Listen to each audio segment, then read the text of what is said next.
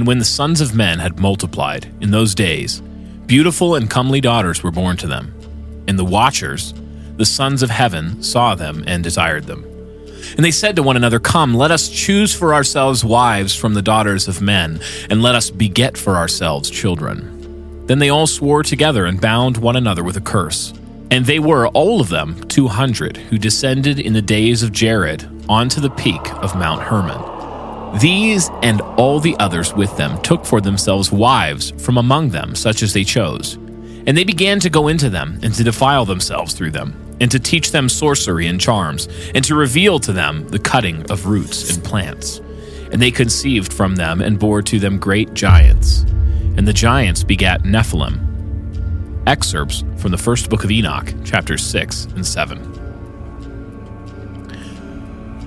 In Second Temple Judaism, the period in Jewish history between the rebuilding of the temple after the Babylonian exile through the coming of Christ, the presence of the egregore as a key player in history was nearly universally assumed.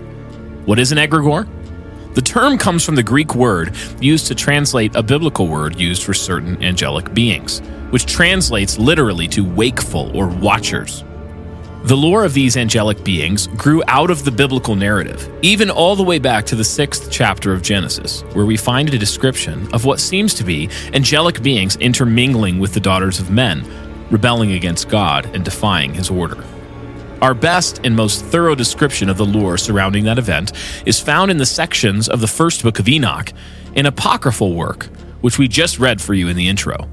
As an oral tradition passed down through millennia in Israel, the account of which we find only in this apocryphal book, we cannot know for certain whether or not this account is true to the bottom. It's certainly not the inerrant and divinely inspired scripture, more like a good window into the way that popular lore understood the world at this time. But these kinds of legendary accounts of angelic demigods bringing forbidden knowledge to the masses is certainly not unique to Second Temple Judaism. They are, in fact, pervasive in history. Could they be a folkloric means of wrestling with the ancient history, the antediluvian world, and the sparring of cosmic forces standing in the shadows behind ancient empires? Could these stories have their roots in real encounters that the ancients experienced? As the stories go, these fallen beings, these egregore, in their selfish lust, sought to conquer and enslave humanity under a tyrannical and supernatural dominion, all cloaked in the guise of generosity, the giving of gifts and knowledge. The fallen watchers were said to have brought advanced knowledge of everything from cosmetics to astrology to meteorology, the building of structure, the making of weapons, and the practice of magic with reckless abandon, seeking to incite humanity to high rebellion against the true God, joining in the demonic war against the heavenly throne. This act would finally culminate in the divine judgment of the whole earth in the waters of Noah's flood. But the remnants of this wicked time continued, peeking out of the shadows in the Tower of Babel, in the gross and demonic practices of the Egyptians and the Canaanites and the Hittites and more.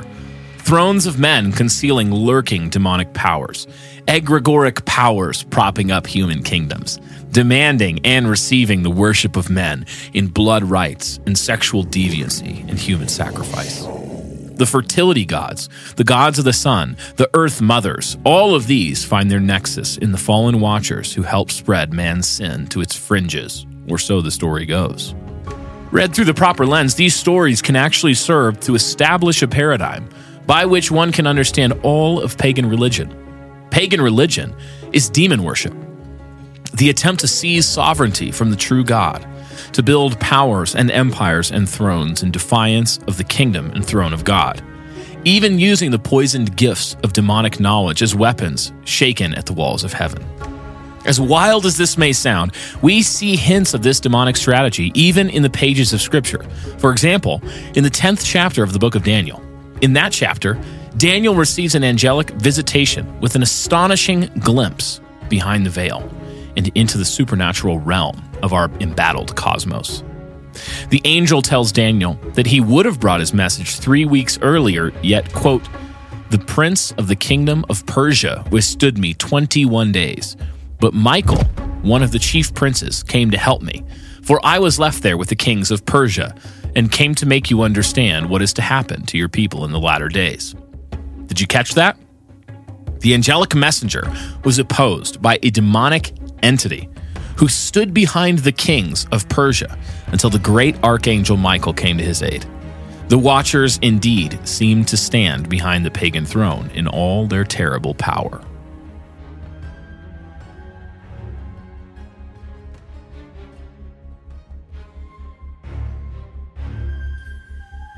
In October 1936, renowned psychologist Carl Jung was delivering a lecture to the Abernethian Society at St. Bartholomew's Hospital in London. The lecture was titled, "The Concept of the Collective Unconscious." In this lecture, he stated the following, quote, "My thesis, then, is as follows. In addition to our immediate consciousness, which is of a thoroughly personal nature in which we believe to be the only empirical psyche, even if we tack on the personal unconscious as an appendix, there exists a second psychic system of a collective, universal, and impersonal nature which is identical in all individuals. This collective unconscious does not develop individually, but is inherited. It consists of pre-existent forms, the archetypes, which can only become conscious secondarily, and which give definite form to certain psychic contents." End quote. In this lecture, Jung exposited an exciting new idea he had developed in an earlier essay entitled "The Significance of Constitution and Heredity in Psychology."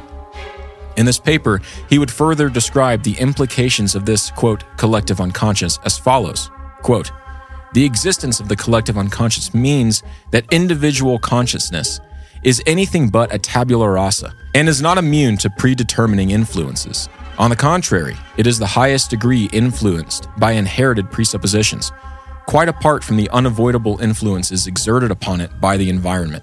End quote.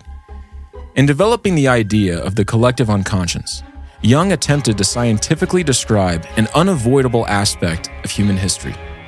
Why did every culture have similar tropes in their own unique mythologies?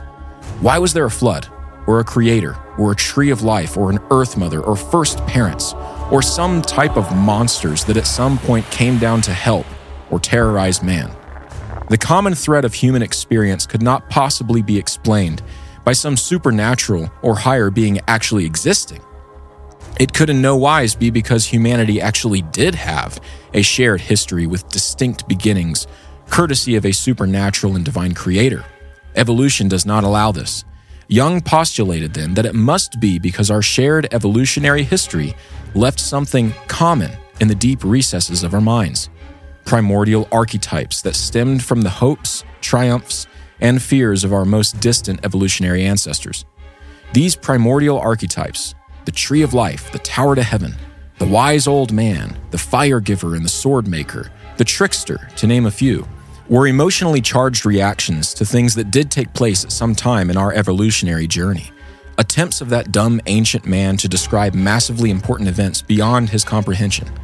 And because the memory of these events lurked in the human mind in the form of these archetypes, they, in a sense, became real. They were not physical beings, but rather common memories of the collective unconscious. What Jung did not expect was the deeply grotesque consequence of this idea, an idea that was so tantalizingly close to touching a grand and far older truth, but yet remained so fallen and short. You see, moderns know in their hearts and minds that the materialist lie is just that, a lie. We all know there's plenty more to this world than just stuff. Operating on this subconscious presupposition present in every man, coupled with the, quote, new ideas of Jung, people discovered something most cultures had forgotten in modernity. It appeared humans, if enough of them shared a conviction or idea, could create something new. Some entity born of the collective thought of few or many, a monster of consciousness born from the depraved efforts of fallen minds. Thus, the egregore, a concept lost to history for the mainstream, became popular once again. Not necessarily as a fallen watcher from heaven, but instead in a thought form, a being supposedly manifested by the spiritual powers latent in humanity itself. These thought form beings still supposedly lust to spread secret knowledge and ability to any group with the conviction to conjure them through their intense focus. What was to Second Temple Judaism a historical event has become to moderns nothing more than a myth, a relic of the collective unconscious. but not a myth without power. Rather, one that establishes man's ability to conjure from mere thought monsters or demons, or even angels with power beyond the sum total of those who have summoned it. So they think, at least. But who's to say the demonic powers, no less real today than they were in the ancient times, aren't using this materialist perspective to propagate their message, to sow the seeds of deception in the fertile soil of materialist mysticism? We may not have physical giants roaming the earth, corrupting her people, but think of how many movements, how many obviously malevolent practices and ideologies have latched on to people, bringing about a state of conviction that can only be described as a religious fervor. The egregore is not dead and gone, not yet at least.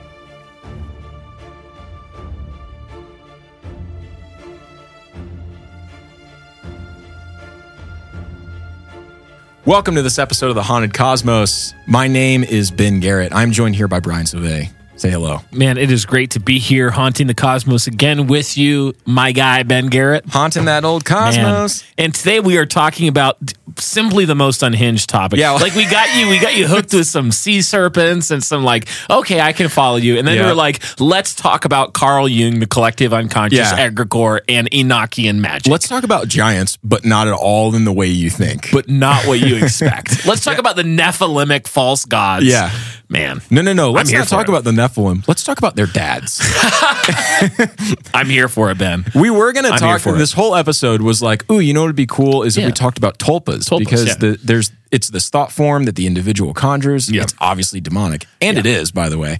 But then I got sucked into this egregore black hole. Yeah, because it goes deep. Now I cannot escape from it. The tulpa is just a little blossom in the 18th century, or sorry, I think even the 19th century. Yeah, much newer. On the branch of the ancient concept of the egregore. Yes. The egregore, as I want to say. The egregore with the red sauce. Yeah. So I'm going to give a brief thesis, restating what we said in the intro, so that it's really clear to people where we're trying to go with this. Yeah. The concept of the egregore is relatively heady. I mean, it's very immaterial. Unavoidably, yeah. Yes, and the connection that we're making between the old classical definition, which is the fallen watcher from heaven, and then this new one, which is the collective unconscious, conjuring a thing, is not always evident right away. Mm-hmm. And even after the first explanation, it doesn't quite click. So here's my attempt to explain it again. In older times, the common man knew that the world was spiritual. The existence of these demon gods who brought gifts to man that ultimately led to their ruin was known and it was accepted. Now, though, the world is a more materialist place, full of people blind to the spiritual things that go on. So it's my speculation, and I have to emphasize, this is speculation, that perhaps these old demon gods, the literal fallen egregore that we do believe existed, perhaps they're playing into the materialist trope, revealing themselves rather through the collective thought form to more efficiently spread the lies to humanity so that they might be ruined. So essentially it's the same being, just running a different play. But with the same goal in mind. So we're saying that in the ancient world, people understood that that even human powers had standing behind them supernatural powers. Yes. They just understood this. They understood that the kings were some sort of connection or representative or even descendant in their mythos, in their mythology from the gods. Yes. And now, while we don't believe that, we believe actually because we're so proud and arrogant. Because we're so smart. We actually believe that we can create angelic, supernatural, whatever kind of beings through our collective unconscious, just believing in them and meditating on them, and we have this psychic force. And so we create them. And you're saying the demons know that. Yes. And so they are actually manifesting some of the things that people are trying to do as a way of deceiving them. Yes. That is 4D chess. So, also crazy unhinged. Yeah. Like the arrogant materialist modern is like, oh, well, I can gain this divine power and master something far beyond myself if I just create this egregore, this collective thought form. Yeah. Well, the actual egregore, the fallen demons watcher, is looking at that going, well, sure. Oh, you want that? Okay. But ultimately, it's the demons who are trying to still be the puppet masters and spread deception. So hopefully that makes sense going forward, because this whole episode is going to be trying to prove that connection is at least compelling. So the people think that they are in charge Yes. And sometimes the demons will let them think that. Yes. But the demons are really the ones doing the deceiving. Precisely. Precisely. This is not on the notes. Is this related to like The Secret? Positive manifestation kind of thing? No, it really, a lot of it is, because all of this stuff is very, it's very agnostic, where it's looking for this secret, or wait, is that Gnosticism? Mystic. It's Gnostic. Yeah, it's Gnostic. Secret knowledge. Which is looking for this secret knowledge. So all of them are trying to find, they think that there's some keys to the universe so that they can unlock a higher power. Yeah. Really, when you look at it from the evolutionary perspective, it's an attempt to ascend to the next plane of humanity. Oh, okay. So where they're like, well, we have to evolve somehow, and they think this is how. So they might even think that the psychical powers of humanity is actually just a physical feature that we maybe don't fully understand. 100%. And so they can tap into it and evolve it. So look at it this way. And ascend to a new plane of existence. Yes. Because what we would describe as like a supernatural or spiritual thing, they would probably say is some element of the human psyche that we don't know yet. Interesting. So it's unavoidable that these things happen. And Carl Jung is a perfect example of noticing that this is real, but wanting to figure out a naturalist explanation for it. Interesting. So that's where you get the collective unconscious, where people are just like, oh, it's not that it's supernatural. It's that we can do it. We just don't know how yet. We're actually just far more powerful than we think. It reminds me somewhat of Graham Hancock in the Ancient Apocalypse series, popular on Netflix right now. Great series, yeah. Where he's totally anti-Christian. In fact, he's like really pro DMT, investigation of hallucinogenic spiritual realms. It's a great way to run into the Hat Man. Seriously. As you know, if you listen to our last episode. And so Graham Hancock he often talks about these ancient legends of like almost demigod figures who would bring knowledge to civilizations out of the flood. Yes. Out of the catastrophe. Which almost every ancient civilization has that myth. Yeah. So there's just another example of a guy who rejects the biblical foundations of reality, who attempts to sort of overlay reality with this news. He's going to tell a story that's going to make sense of the data. Yes. And that's his story. Yes. So this is just one more example of those kinds of stories, secularist or demonic or pagan overlays onto reality to attempt to subvert what God has created. Yeah. Interesting. And before we move forward, I want you to define another term for people. Sure. We've tossed this word around a little bit in this episode. Yeah. Can you tell us again what antediluvian means? Okay, antediluvian is just the period before the Noahic flood. Pre-flood. It's a period where we have the Nephilim and we have the growth of this civilization that was so opposed to God that the thoughts and intentions of man's heart was only evil all the time. Yeah. And so there was a whole world that existed before the flood. The scriptures even call it the world that then was. Yes. Literally the first time a new world occurred. It's a decreation, recreation event. Yes. And there are several of these in scripture. One of them is the cross of Christ. Yep. And I think we're going to talk about some of that. And we will. Before, we will. But anyway, I just wanted to make sure people knew, in case this is their first episode. Sure. Yeah. Antediluvian is just a fancy word for pre-flood. Yep. So since this is probably the farthest from common sense that I've ever ventured. Yeah, absolutely. At least for a sustained period of time. I want to go ahead and share just a side take that is perhaps even less hinged than the rest of this.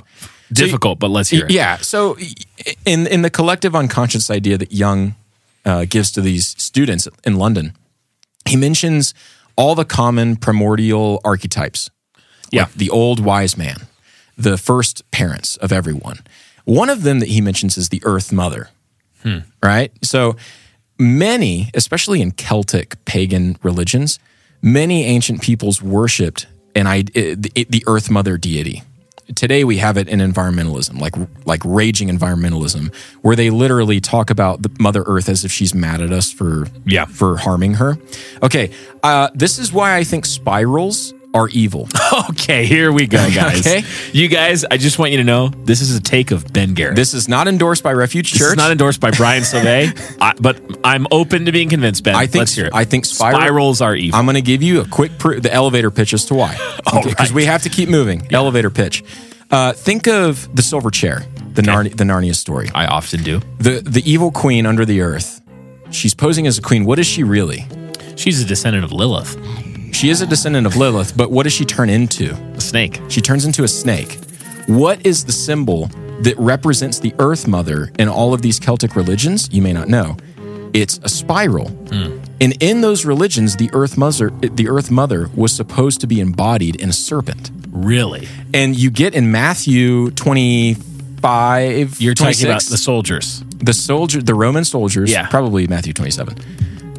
Later in Matthew. Yeah, I'm not going to hang my hat on a chapter. It's in Matthew. It's in the book of Matthew, where the Greek word used to describe the Roman soldiers surrounding Christ and beating him before his crucifixion is the Greek word for spiral. Okay. So like Which a serpent. is a serpent, to represent a serpent. What the argument is that in all ancient cultures, the symbol of the spiral was supposed to represent a serpent. Anytime it was represented, it was either represented in Hebrew, like biblical texts, as evil, because it represented the enemy, or in pagan religions as their god, which we would say is a demon god, a false god. Ergo, spirals are evil. Ergo, like such as the Iraq. Yeah. Sorry.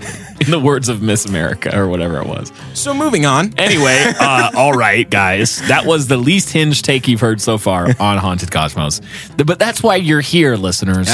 People are compelled. You're here so that your unhinged side can be justified. I can feel my future support growing. Yeah. Already. We're recording this before anyone's heard even one episode of the show. Like, this could be a waste. There could be like one of you listening to this, and you're like, "This is crazy." This could be a flop. All right. So spirals are evil. And then moving on, and the demons are tricking people by letting them do the secret manifestation. Yes. Okay. And birds aren't real. And birdsaren'treal.com. Yeah. Check it out. No, this is in all seriousness, this idea that we're trying to make some connections with here isn't completely new. We're not the first ones to come up not with at all. Michael Heiser has a really popular book called The Reversing of Herman. And it's because in this Enochian text that expounds the Watchers falling and then creating the Nephilim, it says that they descend upon Mount Hermon. That's where all of this begins. So the idea is that in this antediluvian world, there was so much corruption, so much evil that propagated, both in the heart of depraved man and then also helped along by these demons, that part of Christ's fundamental mission in his incarnation was chaining these demons under the earth and reversing Hermon. So instead of Mount Hermon being associated with this perfect example of the fallen state of the world, it instead would become a depiction of God's blessing on his people. And this is supported with texts like Psalm 133. Like dew of Hermon. Where it says that the dew of Hermon will fall on the people like the everlasting life that God has promised to them. Great setting of that psalm. You can hear from Brian artist Sauvé. named Brian Sauvé. If you ever want to hear. Yeah, no, exactly. So Ben, I think it would be helpful to help people have a handle on some of the things that we're talking about by giving some examples of how this idea has developed and shown itself at various times in history, in even relatively, we're talking about thousands of years, so relatively recent history, not that many hundreds of years ago. Why don't you tell us about John Dee and the Enochian magic tradition? Yeah, I will say, to me, this is the most striking example of a very explicit and semi-modern egregore that begins with the court astronomer for Queen Elizabeth I, who you just said, his name's John Dee. Not an obscure guy. This is not an obscure guy. He's a genius of his time. I'm going to quote part of his preface to one of his manuscripts right here, because it'll give us a good introduction for John's whole premise and conceit in doing all of this in the first place. Excellent. So he says, quote, "I have from my youth up desired and prayed unto God for pure and sound wisdom and understanding of truths natural and artificial, so that God's wisdom, goodness, and power bestowed in the frame of the world might be brought in some bountiful measure under the talent of my capacity. So for many years and in many places far and near, I've sought and studied many books in sundry languages, and have conferred with sundry men, and have labored with my own reasonable discourse to find some inkling, gleam, or beam of those radical truths. But after all my endeavors, I could find no other way to attain such wisdom but by the extraordinary gift, and not by any vulgar school, doctrine, or human invention." End quote. And that is in his preface to a document called Sloan MS 3188, which is an introduction to a manuscript that we'll be discussing more in a little bit. John was not an obscure man, and he did not stand before obscure men in his day. But, as with most prominent men, he was not content with his station.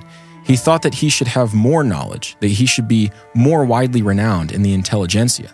Pride goeth before the fall. Pride go before the fall. Amen. Ultimately, John sought by a journey into occult practices to achieve three things. One, the unification of the Catholic and Protestant churches under a shared banner of Christendom, no small goal.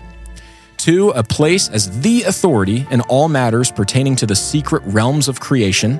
And three, a method of doing this that was founded on his strict conviction that numbers were the basic and fundamental units of knowledge and power. In fact, he believed that through mathematics, man could achieve a power akin to that of the divine, rivaling the Ancient of Days for his seat upon the throne of eternity. This later point especially, combined with the others, would prove the downfall of John Dee. As years and lifetimes later, he is remembered as the founder of a sect of occultism that influenced and encouraged the likes of Aleister Crowley, the infamous most wicked man in the world. But let's not get ahead of ourselves. John was inspired by what he believed to be a theology of ancient peoples, antediluvian peoples, that was pure and undefiled by the infighting present in all people groups after the biblical flood. Due to the lack of resources pertaining to the details of this ancient theology, though, he had to seek it elsewhere. He had to seek the details of this theology elsewhere. John began holding what he called, quote, supernatural conferences with his associate Edward Kelly, where they would try their hand at peeking into the unseen and forgotten by means of occult rituals, crystal balls, fasting, and incantation. There is a proverb from King Solomon that says it is the glory of God to conceal a thing, and the glory of kings is in searching those things out. Well, John Dee was no king, and he was certainly no sage, for either would know that where God has placed firm limits, man seeks to push past them at his own peril. Dee and Kelly pushed until finally they started getting something.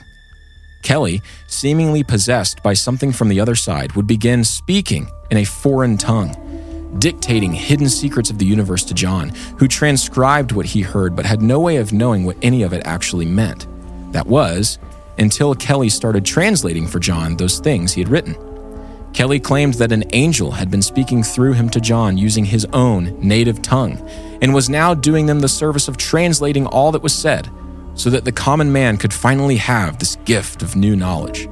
The native language, which Dee initially called angelical, is now more commonly known by the moniker Enochian. The product of these unholy ceremonies was a collection of manuscripts called the Liber Logaeth, the Book of the Speech of God. It was incidentally referred to by Dee as the Book of Enoch, due to its being completely dependent on the information shared by those watchers, the egregore, so heavily featured in the earlier Jewish work. The Liber Logaeth contains 96 complex magical grids, and the point of all these is that they unlock some geometrical key by which you can use them as some sort of incantation to open up the divine.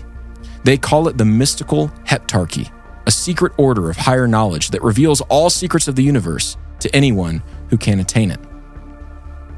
Now, dear listener, let me curb your knee-jerk reaction here before you get too far ahead in reacting to these things, and just assume that John Dee and Ed Kelly were just crazy charlatans who are trying to get a cult following, but kind of shooting a little over the mark. This sounds crazy, but remember, these are influential guys. It's tempting to think they were just crazy. Yeah, he's an influential man, very intelligent, and he ended up being highly influential.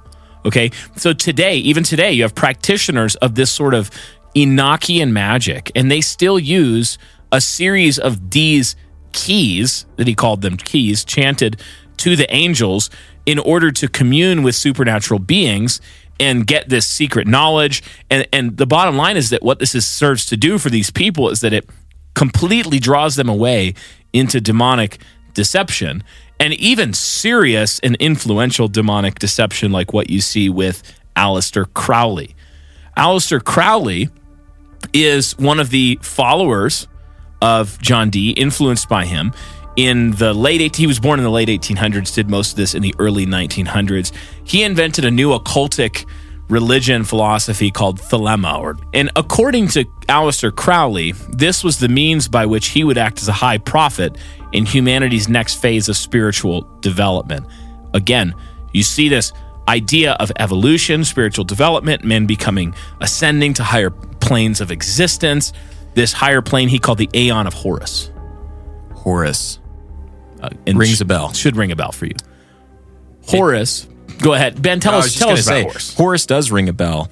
And I also want to point out and note that these people always come away with some sort of imminency, where they're like, oh, it's imminent that we do this now. We're ready to evolve right now. But anyway, back to Horus. That is the name of an old Egyptian god, a false god in Egypt. And you should know that this revelation of Thelema, this new religion that Crowley was founder of, the revelation came to him from an entity known as Ivos, as he and his wife were practicing Enochian magic in Cairo, Egypt. So even geographically, there's a connection here. We would posit that much of this is not the work of a madman, that Crowley was actually not just crazy, but rather this was the work of one who was deceived by those entities who have helped us further in our corruption from the very beginning. Some moderns say the egregore is merely a thought form, composed from the shared conviction of many, but we say not so. Rather, these are the same fallen reprobates, running a new play on the weak mind of our modern populace. How pleased those ancient demons of Egypt must be that even after Christ has put them to open shame, they're still able to deceive a few naive youth who obstinately refuse the lifeblood Christ offers. Yeah, so what you're seeing in these, what we're saying is that the demons are still working to deceive the nations. They're still trying to do that. And what they're going to find, unfortunately for them, is that because Christ has bound the strong man and he's plundering his house, he's plundering the nations, they're going to be increasingly frustrated in their work as the gospel spreads. And as the true light that God gives freely to men through scriptures, it spreads, it brings light to the world. But the demonic entities are not going to go without a fight. They're going to attempt to drag people back into the darkness. Yes. And so certainly you do see some charlatans, many charlatans in history, who claim supernatural encounters and things like that. There's often debate surrounding men like Muhammad or Joseph Smith about whether they really had angelic encounters or if they just made it up. What we're saying is that at least some of these men really did have spiritual encounters. Yes. That they actually, in attempting to open the door, being deceived by their own hubris and pride, saying, I want to seek secret knowledge.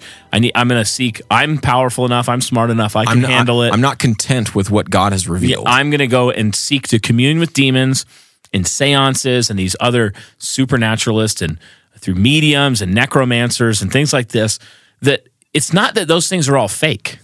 Yeah. They actually end up finding themselves in communion with something.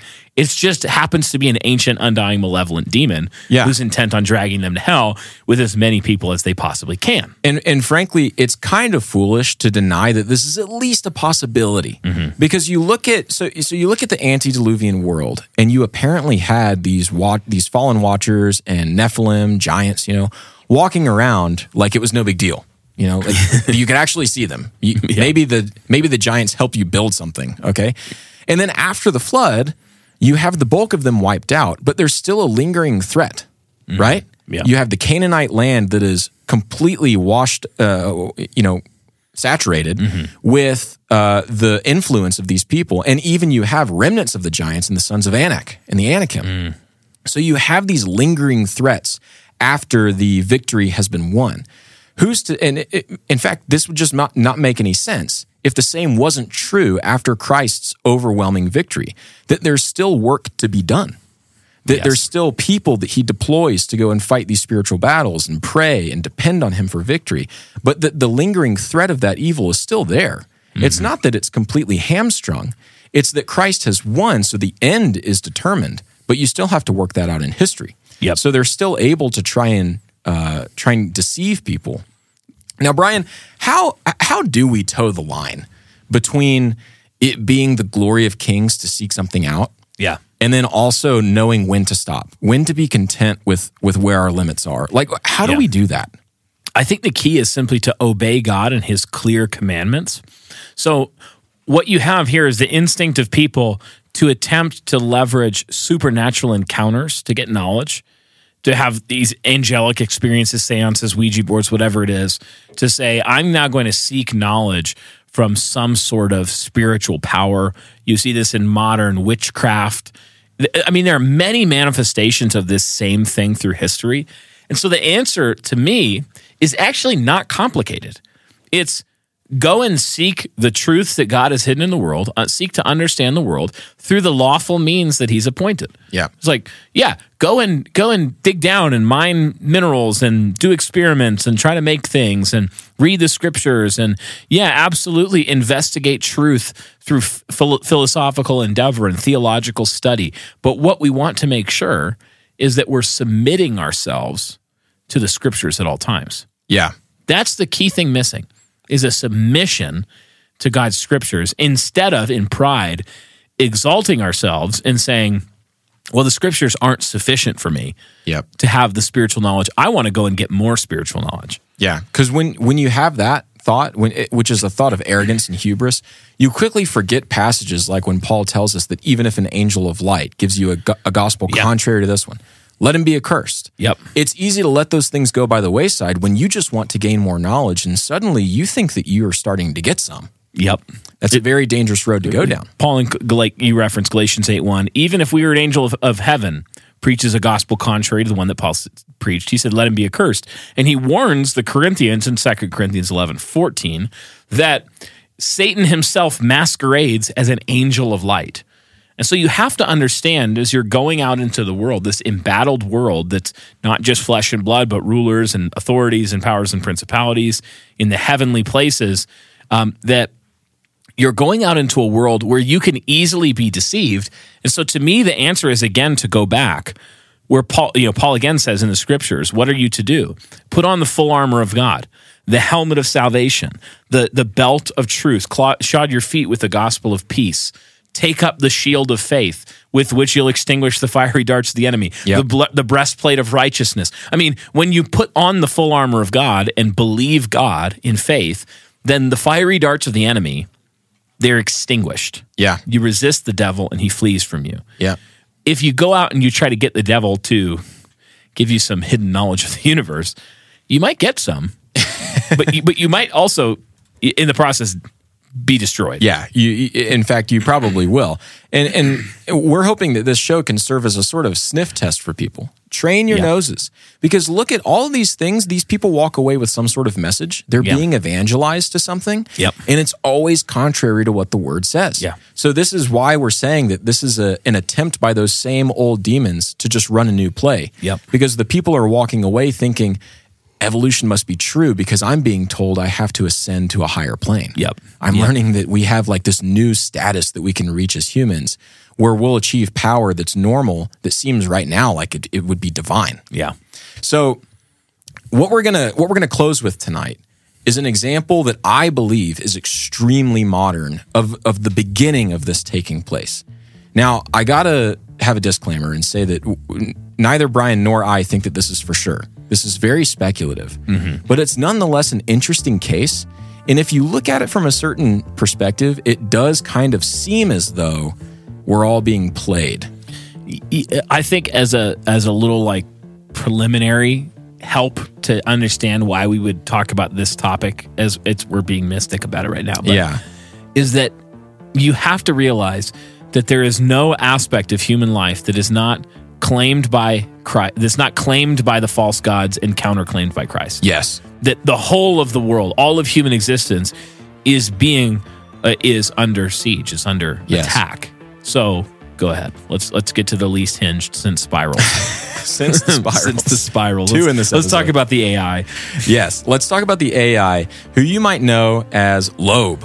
Ooh. As today's world becomes increasingly technocentric, the axiom of all nature being cursed comes under fire yet again. There's this new latent space, and we must ask ourselves, is this cursed too, even if it's just a supposed creation of man? We've seen this tested and proven before in other things. Think of internal combustion engines, okay? They drive nearly every adult in the world to and from jobs and houses every day, at least in the developed world. Doubtless, it's a beautiful machine. It's the brainchild of man's seeking and finding some of those things that God in his glory has hidden away. But the best internal combustion engines can only have an efficiency of 45%. 45, that's a failing grade, by the way. Wow, that's an F. That means that all the energy you put into a combustion engine, it can only turn 45% of it into mechanical energy. Yeah. If you contrast that with electric motors, theirs is much better, but they still can only achieve about 80%. That's still not very good. There's a lot lacking there. What about the inventions of man, though, that are less overtly mechanical? What about the cloud, the web, this World Wide Web? Is there any explicit indication of the curse present in the web that springs to mind? And I'm not talking about the depravity of its users. That's obvious even to the users. I mean some quality within the building blocks of the latent space itself. Now, I would argue, yes, there are explicit signs of the curse carrying over into these ethers of information. I think, in fact, we have a modern example that transcends just a sprinkle of the curse here and there, but is actually rather loud in it being explicit. There is an entity emerging in the deep confines of AI-generated art that smells evil to those who can pass a good sniff test. Think about artificial intelligence. Yes. Crazy. It has been called, quote, the first cryptid of the latent space, which is a really cool title. What is a cryptid? A cryptid is a undocumented animal that people report seeing, but there's no, quote, scientific proof of it existing. Just want to make sure we're not leaving behind are not crazy. Yes, listeners, the people that are good people that aren't like, oh, let's talk about whether the Bigfoot is an interdimensional being or not. Like people have had those conversations. They're like, wait, what is Bigfoot? Yeah, and we're like, that's just a normal conversation. Anyway, just a normal Tuesday. People are saying this is the first cryptid. Yeah, they call this the first cryptid of the latent space. But what is latent space? So the latent space is I think of it as the cloud. Okay. So it's the space that the servers around the world create. Okay. This internet web-based space that I also have called it the ether because frankly, I don't know how it works. Okay. Everything is stored in these servers, but it almost seems like this separate ethereal plane. It's not. It's not that. But that just is what it can be perceived by. So for example, you go to Walmart.com and you're looking for some communion cups for church. Yeah. That is the latent space. That is a latent space. Twitter is a latent space. Now, to one who has knowledge of cryptids and also egregores, this being, and we're getting there, this being seems more egregorish and less cryptid-y. Okay. Because it seems more dangerous, frankly. So you're saying, I'm not sorry to interrupt. No, don't be sorry. But you're saying, I'm acting right now as the normie listener. Yes. And I'm just going to interrogate you a little bit. You're saying that you think in the artificial intelligence data set, so all of the latent space, the data set that the artificial intelligence programs are reading and coming up with their deep in its code, deep in this AI's brain, you can go in and say to the Chat GPT thing right now, write me a poem in the style of John Keats about, peanut butter sandwiches, and it'll do it. It'll do it. Dolly, make me a painting in a Hudson River School style of blank, whatever. The Titanic. Of a guy named Ben sailing the Titanic and eating a peach. And it'll do it. So in that data set, lurking out there, you're telling me that you think that there is some sort of demonic power that is attempting to bend the artificial intelligence interpretation to deceive people. Yes. I'm here for it. Let's go. That to me is the more interesting idea. Okay. The less interesting idea, but it's still quite compelling, is that it's man's own fallenness and wickedness. Okay. That's baked into the AI's code. And that makes sense too. That also, and that's true. Frankly, either way. Both can be true. Yeah. The first one is, or what I just said, so there's definitely curse true. there because it's only reading information that fallen humans have put there. Yes, exactly. But you're saying there's something more. So the reason that I'm saying that is because I was doing all this research and it just seemed like this event that took place, this lobe thing that happened. Okay. It was trying to deceive. It seemed like it was an attempt at deception. Now, it was an ugly attempt. Some might say clunky. Yeah. And we'll get into the details here in just a moment. But it just looked like more than something strange that coincidentally happened. All right. It looked like more than just like the remnants of man's own sin present somewhere deep in this thing's code. Like it looked overtly malicious. Okay. And very, very deceptive. So, again, the name of this thing, and you may have heard of it, is Loab. This lobe, Loab. Loab, has been thought by some to perhaps be a manifested thought form from humanity's fears and sins on the internet. Wow. That's now manifested. Or, as I would say, maybe it's a rebellious watcher of the old world, proving that the latent space is anything but neutral. Just like the rest of creation, the latent space too is steeped in a battle of light versus darkness. In this case, though, the darkness has proved to be especially grotesque. Now, both Brian and I should say, have actually used this service, this AI-generated art service, because all this is focused on AI-generated art. Brian and I have both used this. We've used it to, frankly, make some pretty cool stuff. Yeah. We don't believe that it's inherently evil. We just think that Christians ought to be bold enough to call something that quacks and waddles a duck. And I think that what we have here is a duck. And I think it'll help to first describe how this AI-generated art actually is working, because it's just magic to you. If you just go to one of these services and you type in your prompt or whatever, it will seem like magic that it's actually doing this. But so for the user, it's not complicated at all. You just go in, and for most of them, you type a prompt into the program window. Something detailed is better, like a Hudson River School style painting of Frodo Baggins eating ice cream with Sauron in the style of Winslow Homer. That would get you good results. Sounds like a banger. By the way, Hudson River School is kind of a hack with this AI art. So then you press enter and you'll get a series of images, 4 or 5 images usually, that basically give you the AI's interpretation of the prompt that you just sent in. So the more explicit and detailed you are, the closer it will be. If you just type in something like a dark star eating a bright star, you'll get clip art. You'll get basically clip art that's actually not cool. So very simple for the user. But the mechanics of what's happening inside the AI is not simple at all. The AI is using essentially a deep labyrinth of text recognition and machine learning to adapt and grow powerful with each new iteration. So the more you use it and the more they refine it, the more powerful it becomes. In the purest sense of the word, it does have the ability to learn and think and teach itself this skill that humans have given it this ability, but it does have this ability. It has a kind of machine learning. So in addition to the normal prompts, there's also something called negative prompt weight. So all this does is to tell the AI basically to give you an image that it believes is the exact opposite of what you typed in. So it's searching. Normally it would be searching all of the space that it has, all of the text that it has inputted as its kind of data set, all of the images and text descriptions in that, and it would say, okay, this is the closest we think to what you've typed in. The negative prompt weight gives you the opposite, which you might think would be pretty fun. If by fun you mean potentially horrifying, then yes. Well, so the Twitter user named @supercomposite was using this feature, having a good time, and it kind of accidentally stumbled upon a dark side to this AI art. She made a series of horrible discoveries, which we think has the potential to demonstrate some evil forces that may be present in shaping and manipulating this AI.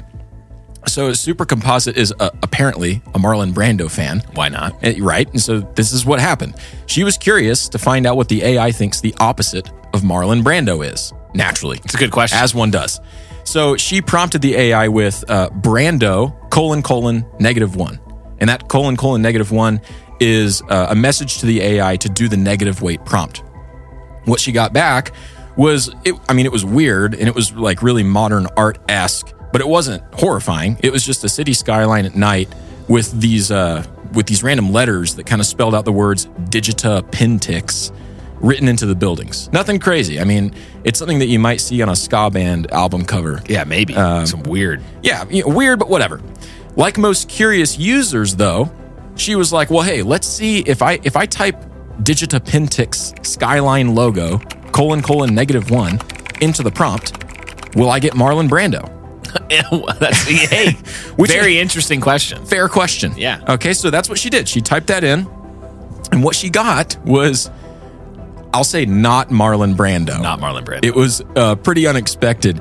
Instead of that great star from Streetcar Named Desire, which is not a good movie, by the way, the AI gave her a set of pictures whose focal point was this grossly disfigured woman with an expression on her face ranging from utter despair to this almost unsettling serenity. You know, like when you have a baby doll with the weird face, it's smiling, and if you open your eyes in the middle of the night and see it, It's looking at you. So it was that Creepy. and then it was also like a despairing face. Yep. One of these pictures actually depicted this ghastly woman on the cover of a music album, supposedly. And in the album's title was in this weird language, but one of the words was lobe. So it kind of, this woman colloquially became known as Loab. Loab, L-O-A-B.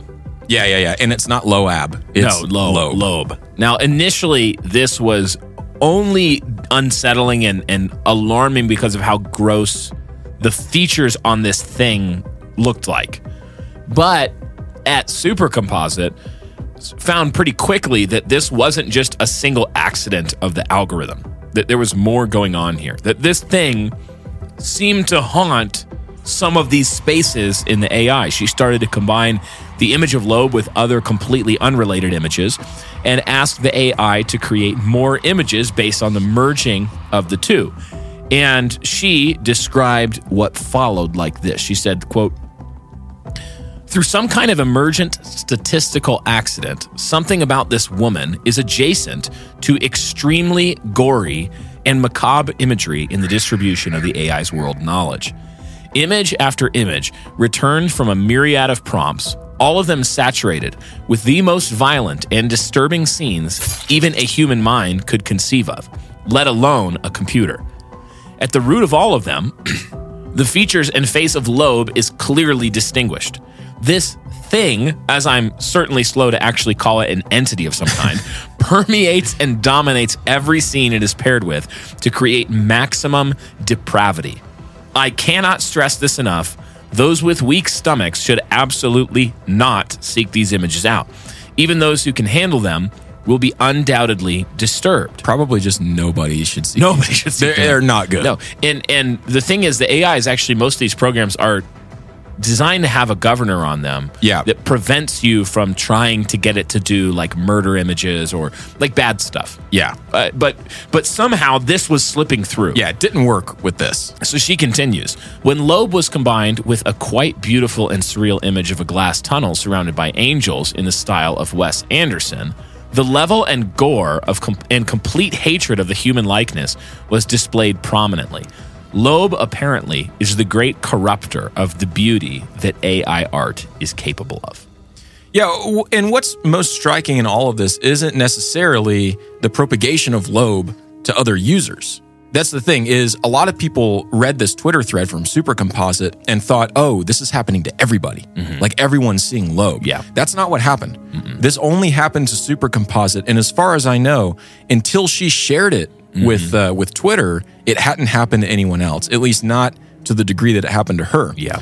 The horror here is twofold, though. Okay, so since Supercomposite has shared her story, hundreds of thousands of people are now seeking out these images of Loab, using her as a prompt to generate more images of Loab, and they're becoming genuinely afraid of it. And they're becoming afraid of AI in general. Loab has gained, from some, almost a cult-like fan base, heralded as a cryptid worthy of awe. You know how people get excited about Bigfoot? Yeah. They're like, oh yeah, I'm a Squatchy. Yeah. I don't know if people say that. I don't know if people say that either. They should. This is kind of happening. Yeah. The difference is that this is like disgusting. Yeah. Okay, these images are gross, and we shouldn't be, I think, we shouldn't be as lighthearted about it. Yeah. It's borderline praise for something that's really clearly ugly in a fallen world where no neutrality exists. So it's, at the very least, it's dangerous. Yep. Beyond this, the images returned tended to graphically depict the horrific disfigurement and mutilation of human beings. So this goes back to there being some seed in the AI's code or something that makes it possible, at least, for them to hate the image of God. That's the implication.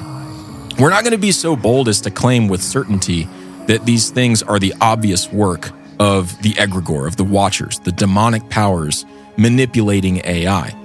But often it proves out that once you see something somewhere, you begin to see it everywhere. Once you see these patterns of demonic influence in history, Ancient and malevolent beings bent on destroying God's image bearers and waging war on his throne, you start to see that everywhere, to see how truly pervasive it is. So Christians, the exhortation is to be on guard. Set a watch. Set a watch even if that watch is over the walls of the latent internet space. Did you know that patrons get access to bonus stories that didn't make it into the main episode, as well as early access to half of the season of Haunted Cosmos at a time? Support the show and get access to all kinds of great perks at patreon.com/hauntedcosmos.